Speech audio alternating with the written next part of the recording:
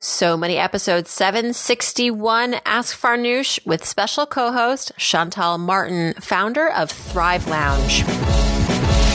You're listening to So Money with award-winning money guru Farnoosh Torabi. Each day, get a 30-minute dose of financial inspiration from the world's top business minds, authors, influencers, and from Farnoosh herself.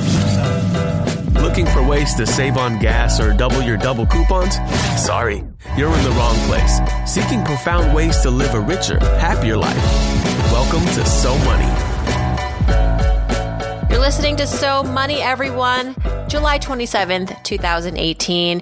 If you've been following me on Instagram this week, you know that I've been practicing my stand-up comedy on you.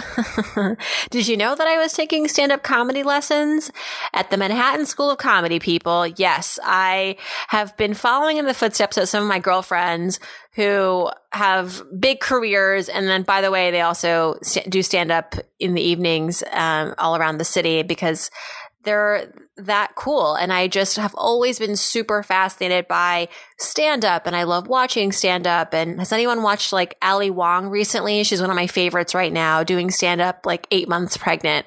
I think that's just phenomenal. And she jokes about being a breadwinner, which obviously I think is a hoot.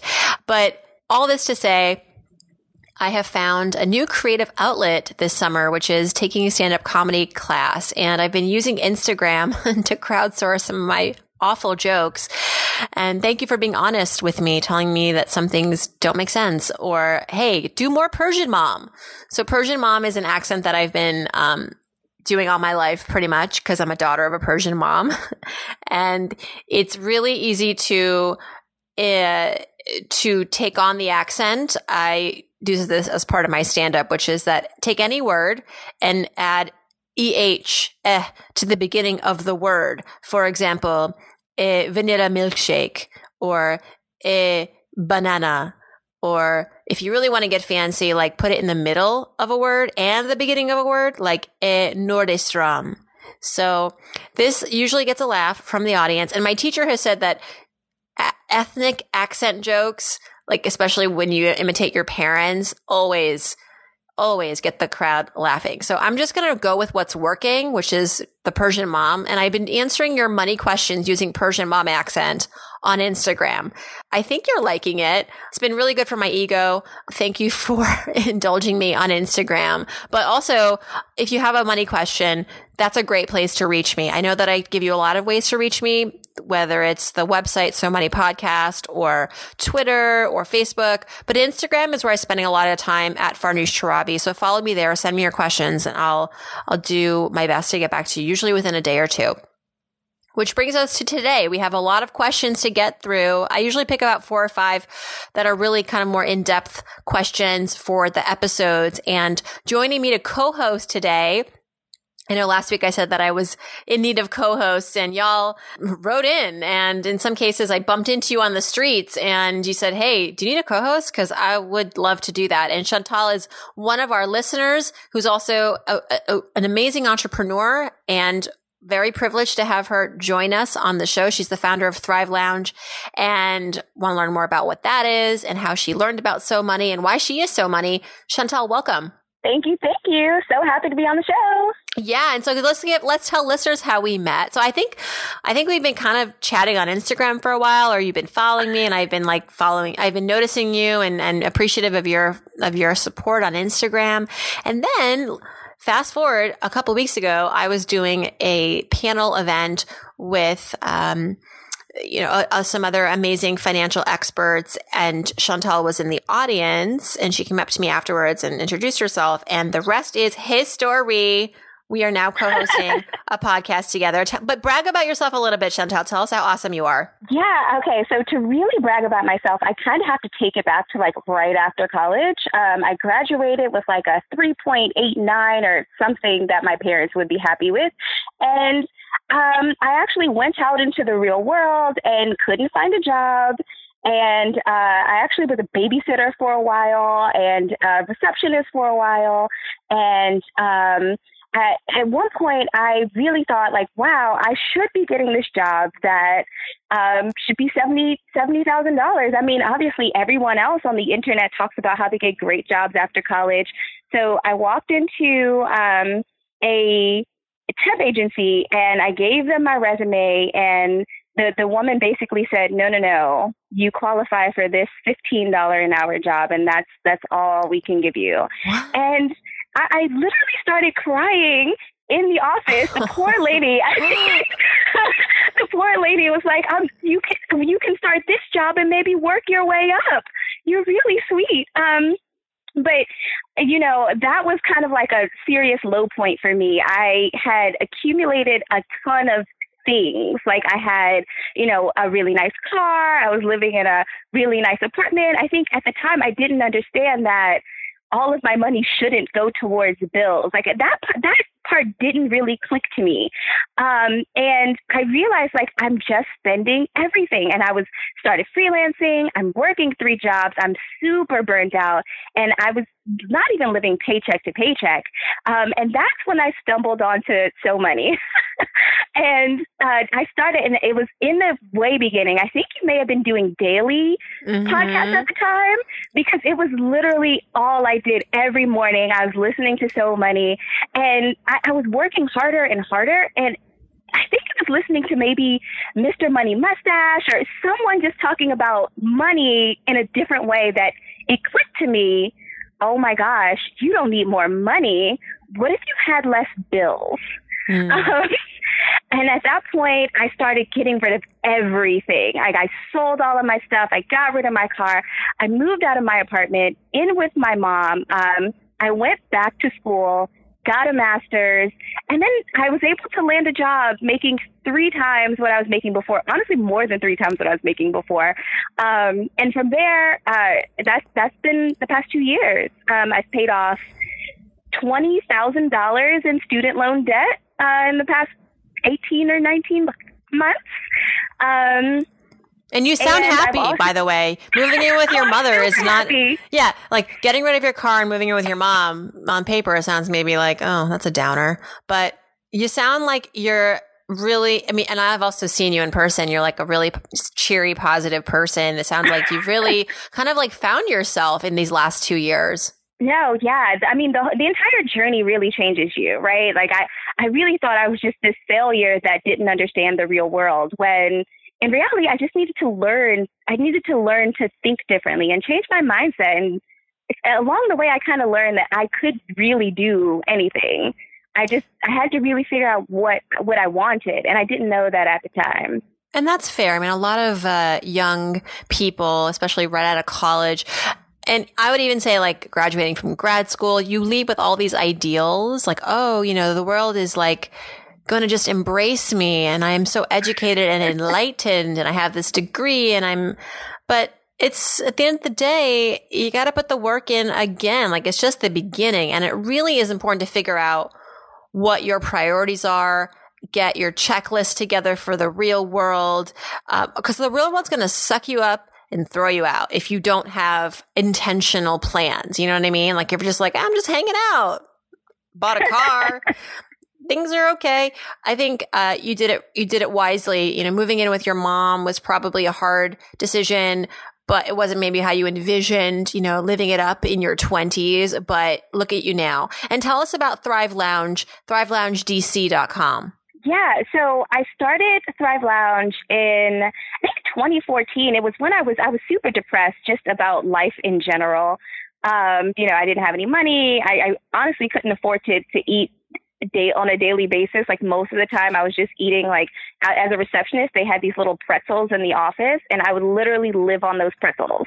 And so I was I was incredibly depressed. And a friend of mine came to me and she said, listen, your life kind of sucks. Maybe you could benefit from doing a vision board. And I don't know where she got the idea from. I honestly at the time thought it was total crap. And then I actually tried it. And I lied to you not, from that first year of creating just a vision board and getting together with other people who were thinking about their passions and thinking about what they wanted to do with their life, just that whole process of deciding what you want, choosing it, creating a visualization, talking about it with other people, and really hanging out with friends while you do it. I mean, the whole process really got me to thinking, what do I want? And that was the first time I ever thought that. I always thought, what do I need to do for my next step? What do I need to do to get out of school? What do I need to do to make my parents happy? And that was the first moment I asked, like, what do I want? I love that you focus. I love that you're focusing solely on vision boards, although it really represents so much more, but like you're really zeroing in on the vision board, which a lot of people can get behind that. I mean, who doesn't want to it's fun, first of all, to create that. It's also, it's visual. As humans, we visualize more than like anything else all day. We use our eyes as, it's like our primary sense. And so you have also now founded the only vision board conference, VisionCon. You're really taking this, there's vision board products at Target. There's like so many places you could take this. Oh yeah, it's nuts. And so from the first year, it's just been it's crazy because it's the community that keeps me going, because there's so many people in that space where I just was doing everything to please everyone and never to decide what I wanted for myself. And I found more and more people like that. And so I really just built this whole community, kind of like a vision tribe that just kind of talks about, these are what our goals are. This is what we want. And that's what kind of keeps me going and creating more types of events and products around it. And going into just deciding what you want and setting the goal and going for it.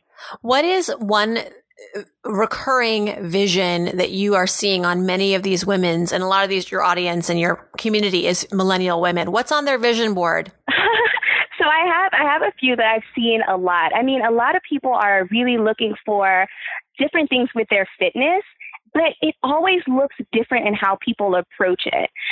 So some people are like, I really want to, run more.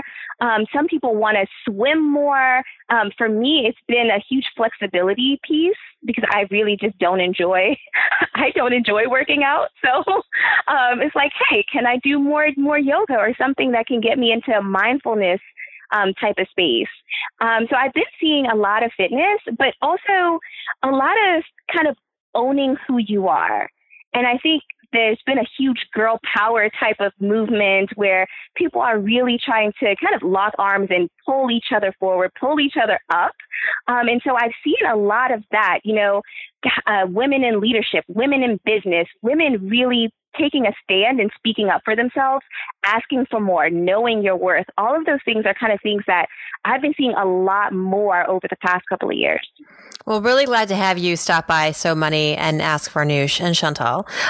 This episode has a lot of questions that are, somewhat technical in nature, but I think have some underlying mindset situations going on, So the first one is from Aurora. It's actually a voicemail. Love that she used SpeakPipe on the So Money podcast website. And she is at kind of a sort of a crossroads in her career. Here we go. Here's Aurora.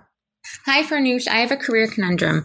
I've been poached by a company who wants to hire me for a senior role and is promising me $15K more than what I make now, though no official offer has been sent to me. It would be a worse commute, and I don't really love the work environment from what I've seen. I did go in for an interview and met a bunch of people, and overall I don't feel super thrilled. On the other hand, I'm waiting to get promoted at my current role and have been told 6 months, which will come with a raise and the same title this other company is offering. Is it worth leaving my current role where I have lots of leverage, flexibility, and love my team for a senior title and $15K more instead of just waiting?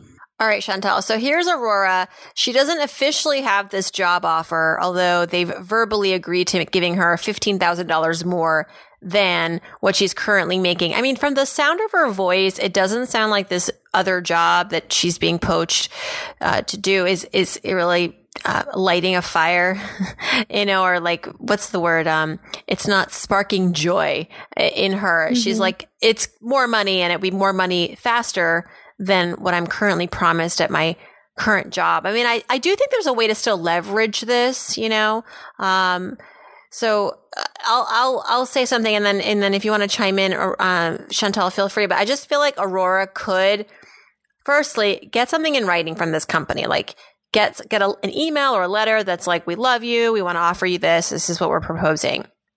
And then you take that to your senior leadership and you're like, hey, I got poached. I didn't even pursue this. And, I asked a few questions and here's what they're offering me. I don't really want to take this job, but I just want to, use this to segue into maybe revisiting my promotion timeline. So is there any way that we could speed it up? Like, what do I have to do to get there faster? And that's important. Like, it's not about your company. Ask not what your company can do for you, but what you can do for your company. How can you get to that $15,000 raise sooner than later? And now I think that you have this other company poaching you. It's good leverage. It's not to say that you want to go there necessarily, but it's kind of like, it's good context for the company to have. Don't you think? Oh, yeah, definitely. And in addition to that, one of my best friends just went into her company knowing, not even with another offer, but that she's been making a huge impact and it's time for a raise. And good for her. So, yeah, one of the cool things that she did I've never really seen done before is she put together an entire slide deck saying, like, here's what I've done. This is my job requirements. Here's what I've actually been doing. Here's the impact that I've made for the company. And those are some like really hard hitting numbers. Like, this is how much time your people are saving. This is how much money I've saved the company. Oh my God. Oh yeah. And then she got it, right? Slide deck. Crazy thing, she got another offer. She totally got another offer that blew out of the water whatever her company would have done. So she ended up leaving anyway, but they were totally impressed and happy to give her the number that she wanted. But when someone does come in with that type of like, just that commitment. Type of focus on their career. Yeah. It's never a surprise when other people are happy to poach them for the number they want. It reminds me when I was applying for my first job, my first kind of serious job at New York One News as a producer, I put together a PowerPoint presentation. Not going to lie, for my first interview. And to this day, the person who hired me was like, that PowerPoint deck was ace. No one else is going to do that, by the way, right? So like, that's definitely a way to stick out and be remembered. Oh, yeah. People remember that for sure. And, I just want to add, I love the piece that you said about getting it in writing. Oh, my gosh. It's such a huge deal to get it in writing because, verbal offers are great, but writing is better. Of course. Otherwise, how do they even know you're telling the truth? I mean, exactly. It just makes it goes from being a maybe to a fact. So Aurora, I think that money's not everything. I don't feel like you should jump ship just because of this $15,000 offer. You may be unhappy there and $50,000 after taxes is not going to leave you with that much. It's not really going to make up for the fact that you may not be happy there. But certainly I think that if you feel comfortable to bring this up to your superiors and say, look, I got this job offer. I'm not going to take it, but I just want to, revisit my promotion timeline. If there's any way to kind of speed things up, because I think I would love to start working harder for you guys sooner than later. See how I framed that? It's really about them, not about you. I think this next voicemail, Chantal, is from, I don't want to mispronounce her name. It's either Rachel or Rachal. It's Rachal is how she typed her name in. So she has a question about whether to pay down debt or just kind of pay minimums. So here's her question. Hi, Farnoosh. I'm wondering if it's better to pay down a car loan or pay the minimum and manage my debt.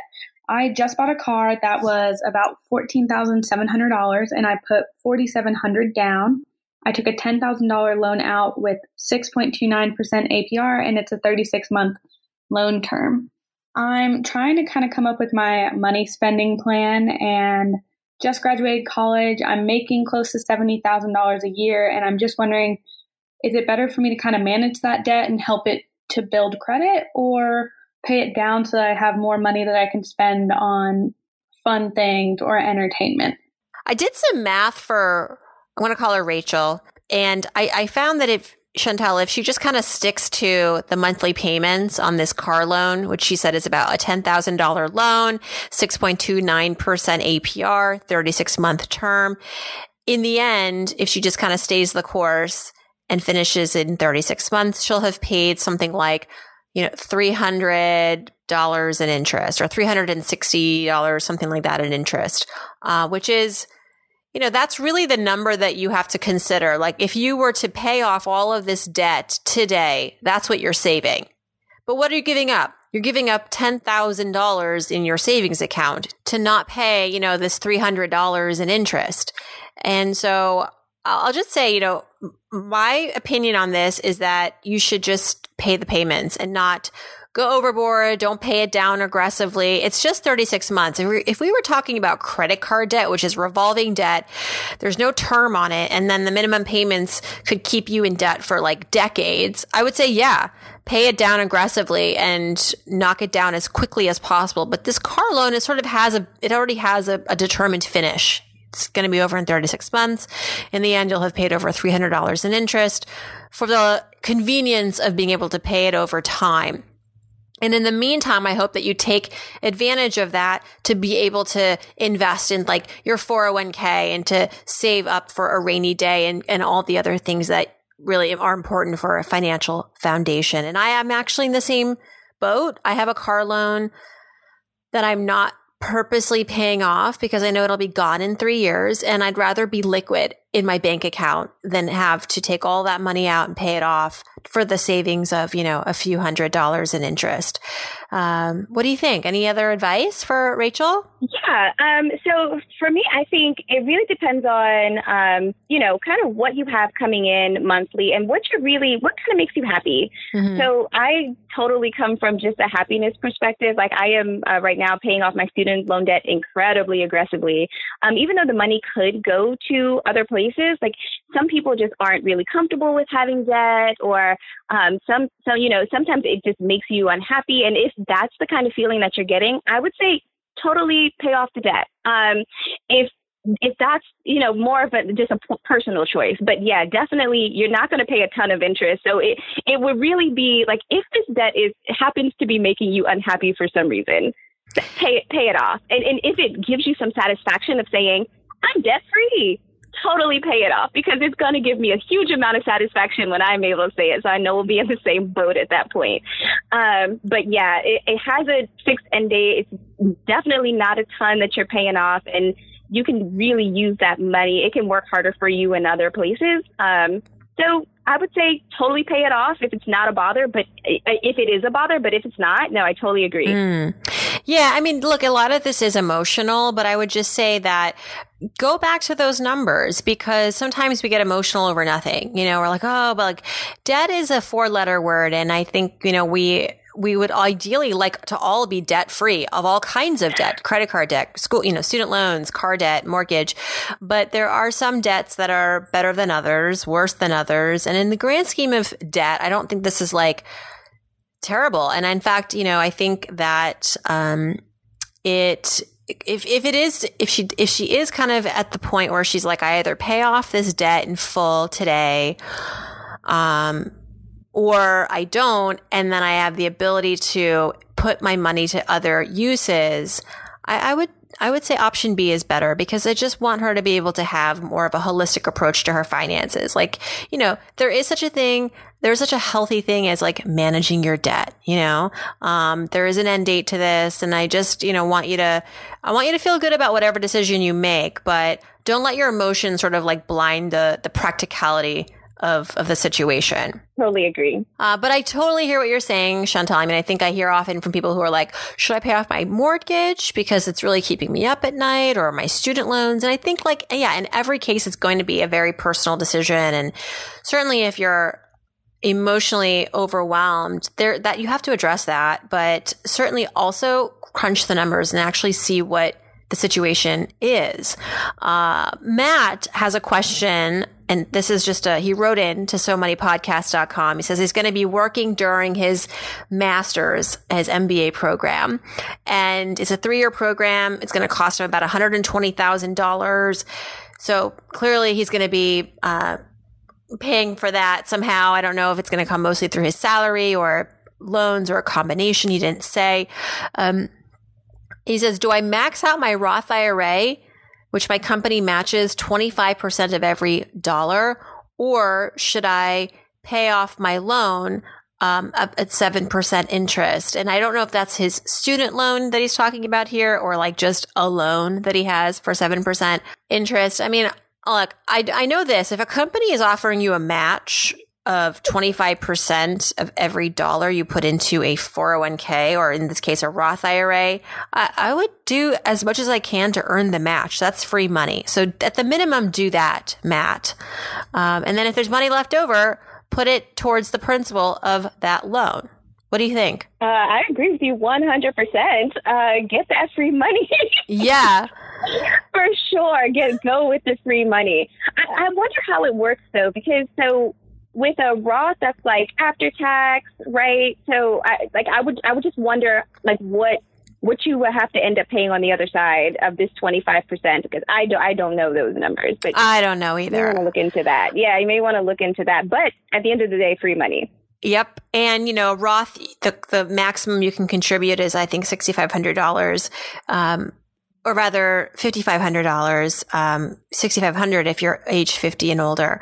So, Matt, good luck with your MBA program. And I have a lot of respect that you're doing this while working. I know that's not going to be easy, but sometimes it's the best way if you don't want to leave with too much debt.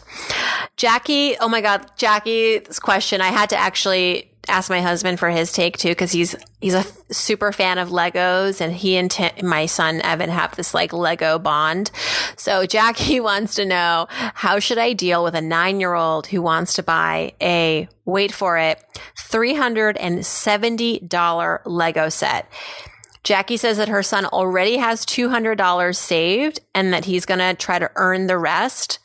So should she allow this to happen and maybe give him a lesson in saving money up, saving up for something you really want? Or is it just too much money? Is $370 for a Lego set just ridiculous? I'm kind of not sure how to answer this.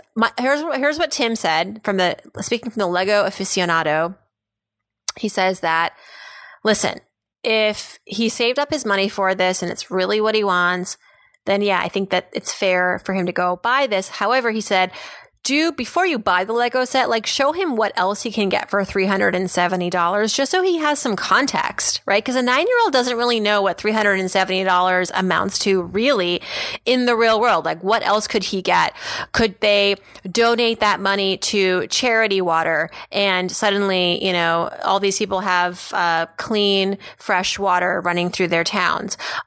Could he give that to so charity's one thing. And then could he use that to like get tennis lessons or sports camp or something like that? So I think you got to just kind of expand his mind as far as how far this $370 could go, because it necessarily will mean that he's not going to get these to be able to do these other things. So I think you want to show that saving up your money is an incredible feat. And I'm so impressed that your son at 9 years old was able to do this, but show him that, your money has many uses. You can save it, you can donate it, you could invest it. Show him what like $370 in a, market index fund could be in 20 years. I don't know what that would be, but you could find a calculator online to show it to him. So there's a lot of, ways you could handle this. So I don't want to say like absolutely it's worth it or not, but I think this could be a good approach, just kind of like expand his mindset. What do you think? Okay, so I have a 10-year-old daughter. Oh, really? What? You're like so... How are you? I am so young. I'm a single mom. Oh, yeah.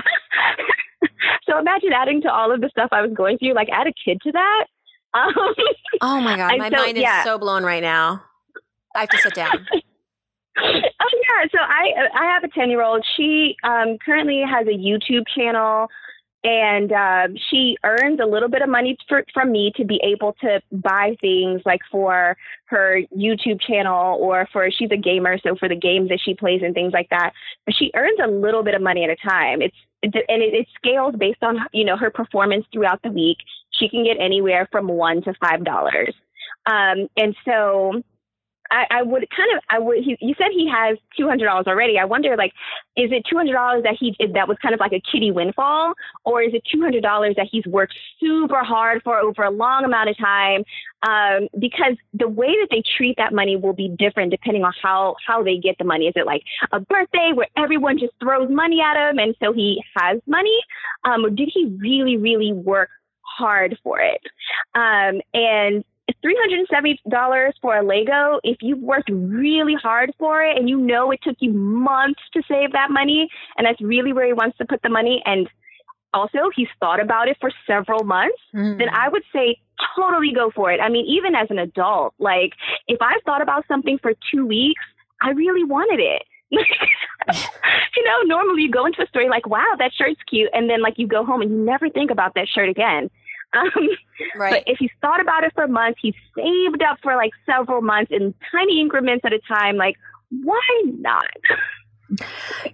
So I think the takeaway here is it's well-deserved. If he saved up for it himself, he really spent time thinking about wanting this and why he wants it. And that also he has been given the opportunity to like see how this money could be exercised elsewhere. I think that's really important to give him that context and to kind of show him all the other options so that he can make a really thoughtful decision. Because also what you're not really hoping that you'll teach him is like, once you have all this money saved, go out and make an impulse purchase, Definitely. Or like a quote unquote frivolous purchase that doesn't seem frivolous at the time, but then you buy it and you have buyer's remorse. So, I just love this question. I feel like this question is going to go viral. I'm going to tweet this to tease this episode for sure, because I think a lot of people are going to weigh in. And I had no idea you had a 10-year-old daughter. What's her YouTube channel? Do you want to share it with us, or would you rather keep it private? Yeah. It's called Kana Roblox, and she has, I think, 120 subscribers now, and she's been kind of growing it over the past couple of months. She works super hard on it. She's making music videos now. It's super impressive because I wasn't doing any of those things at her age. But we also didn't have YouTube. No, not at all. We didn't have YouTube or YouTube stars to be inspired by them. Okay, Cecilia wants to know, this is our last question. She wants to know advice to young people about the best way to start investing in the stock market. Well, we don't talk about investing a whole lot on So Money. It does come up, and certainly we've had guests on who are investing experts like Jim Cramer, and we had Danielle Town on recently, who's the author of Invested. And coming up on So Money in a couple weeks, we've got, actually next week, we have Liz Ann Saunders on August 2nd, who's the chief investment strategist at Charles Schwab. And she'll talk about how to get started as a young investor. But I think it's no secret, if you've been listening to this show, that in general, our recommended approach is to just start. First of all, just start. If you think you can't afford investing, you can start investing with as little as like $5, $10 a day. If your company has something like a 401k, which we talked about earlier in this episode, or 403b, or some kind of employer sponsored retirement account, that could be a really wise place to start because it allows you to automatically contribute from your paycheck. A lot of times your company might match your contributions, so you're getting some free contributions that way. But, the approach should be such that you start small, you diversify, and that you want to look into different kinds of investment vehicles like index funds and exchange traded funds that kind of get your money spread through across like a bunch of different assets and really broad range of assets and at a low fee. So index funds are very popular because they just kind of track an index, and the most popular one is like the US stock market. So that's the benchmark, and it just kind of tracks that. And if you put, historical charts show that if you just throw your money into an index fund 25, 30 years, you will be very happy with the gains. So that is something that is pretty passive in the sense that there's not someone going in and managing your stocks for you and buying and selling daily. It's a passive way to kind of ride the market. And as a result, the fee that you pay to be in something like an index fund is a lot lower than, say, like an emerging market mutual fund, which is something that will require a lot of like managing someone who's actually going in there and moving assets around. So Cecilia, if you have access to a 401k, start there. And then if not, or you're not really excited about that, there's always an individual retirement account, like an IRA, traditional IRA, Roth IRA. We talked about this on the show too. You know what? Go to SoMoneyPodcast.com and in the search menu, type in investing or retirement or 401k, and there'll be a lot of podcasts that will populate from those search terms. And if you have more questions, go over to Instagram and I'll try to help you on the go.